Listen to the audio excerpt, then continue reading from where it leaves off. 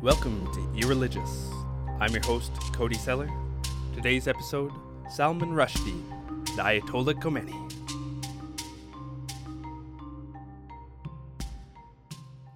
Valentine's Day, 1989. In London and around the West, couples ate chocolates and pressed rose petals under their nostrils while children dropped heart-shaped cards into brown paper bags taped to their desks. And Salman Rushdie's phone rang, signaling a long end to peace. On the other end was a reporter from the BBC. "How does it feel to know you have just been sentenced to death by Ayatollah Khomeini?" she said. Now, Salman Rushdie's first novel had come into the world and left without making much sound, but his second won the Booker Prize, and his third, shortlisted for the same honor, announced his residency amongst the literary elite. In September 1988, Rushdie published The Satanic Verses, which soon would burn at the end of long sticks held by outraged Muslims in the streets of West Yorkshire and elsewhere. Rushdie was born in Bombay to a Muslim Kashmiri family 2 months before India gained her independence in 1947. His grandfather prostrated himself to Mecca the obligatory 5 times each day, but didn't punish young Salman when he questioned the existence of God. Instead, they sat together and they talked. Rushdie grew up in the cacophony of markets and the smell of dung, both bovine and human, speaking mostly Urdu until he was 13 when he left for school in London. But the mysticism of India had impressed itself irreversibly on Rushdie, if not explicitly, since he would become an atheist, then into his expression of thought. His novels weave magic into reality and test how much imagination can fit into a human story. In The Satanic Verses, after terrorists blow up a London-bound plane mid-flight, Gabriel, a Bollywood actor, but also clearly an analogue of the Archangel Gabriel, has a vision. In it, Mahound, who plays the role of Muhammad, begins a monotheistic religion in a pagan city. The religion is called submission, which is the translation of the word Islam. Mahound climbs a mountain, and Gabriel, now an actual angel, tells him 3 pagan goddesses of the city are the daughters of Allah.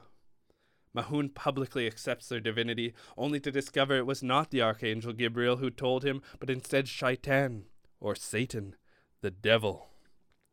These were the Satanic Verses. This revision of the early days of Islam infuriated Ayatollah Khomeini of Iran. He called it blasphemy and issued a fatwa. A fatwa is a ruling of Islamic law. It began, "In the name of God," and continued, "I am informing all brave Muslims of the world that the author of the Satanic Verses, a text written, edited, and published against Islam, the Prophet of Islam, and the Quran, along with all the editors and publishers aware of its contents, are condemned to death. I call on all valiant Muslims, wherever they may be in the world, to kill them without delay, so that no one will dare insult the sacred beliefs of Muslims henceforth." He goes on to promise martyrdom to any who died trying to kill Rushdie or those connected to his book, and it ends with an imitation of good-heartedness. "May peace and blessings of Allah be upon you." In less than 2 weeks, in England, Pakistan, and India, Muslims stormed the streets, burned effigies of Rushdie, and burned his book. In South Bombay, a mob pushed against police who had barricaded the street to protect the British diplomatic mission. Police swung their batons at waves of screaming people. Someone in the crowd fired a gun at police. Here, and in Kashmir and Pakistan too, riots erupted. Rioters lit cars, buses, motorcycles, a police station on fire. When all settled, 12 died in Bombay, 6 in Pakistan, 1 in Kashmir, and hundreds were injured. Rushdie had a memorial service to go to the morning of the fatwa. His close friend had died of AIDS, and the service was being held at St. Sophia's Cathedral, a Greek Orthodox church whose interior was relentlessly ornate with golds, blues, reds, and angels bowing over you on every arch. One journalist tried to speak with Rushdie during the service, but was angrily shoved off. Afterward, Rushdie exited the church into a torrent of journalists pushing and shouting questions, and photographers climbing wherever they could find a better shot. And it hadn't calmed things that when Rushdie made an appearance on a talk show earlier that morning, which he had booked before the fatwa was pronounced, he said, "I wish I'd written a more critical book." Rushdie vanished into a car outside the church, and from then on he was a different man. His freedom to move about as he pleased was wrenched from him because he dared to rewrite myth. February 1st, 1979. Ayatollah Khomeini returned to Iran from his exile in France. 1 million or so supporters celebrated in the streets of Tehran. The Shah had fled, and soon the military would declare its neutrality, effectively beheading the monarchy established by Cyrus the Great, founder of the First Persian Empire 2,500 years earlier. Khomeini won a referendum and immediately declared an Islamic republic. Before the revolution, women wore form-fitting jeans and short skirts and dresses with bright floral patterns. They wore two-piece swimsuits at the beach. Some let their hair flow down their backs, and others wore bobs with large sunglasses like Jackie Onassis. They enrolled at universities and, if they chose, explored the world. Women were, at least to some extent, free, and Islamic nationalists were disgusted. When the Ayatollah and his assembly of misogynists took power, they stripped women of freedoms won just a few years earlier. Bands of enforcers patrolled the streets to impose Islamic codes of dress and behavior on citizens of Iran. Women were made to wear headscarves and long black cloaks regardless of their religion, and they were forbidden to bathe wearing swimsuits in public.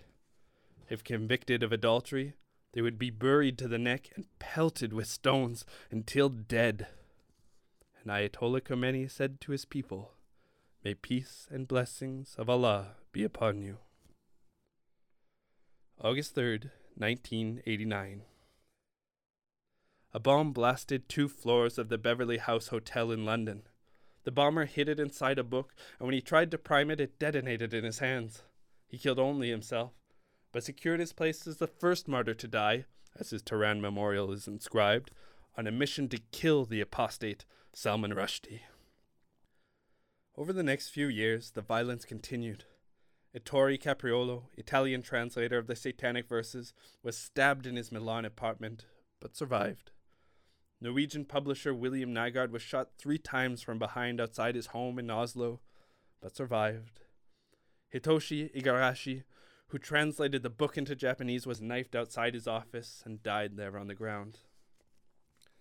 Joseph Anton paced around his house, fully aware of the deaths tied inextricably to the Satanic Verses and surrounded by officers from Scotland Yard. Joseph Anton is the man Salman Rushdie became in hiding. It was less dangerous to use a pseudonym.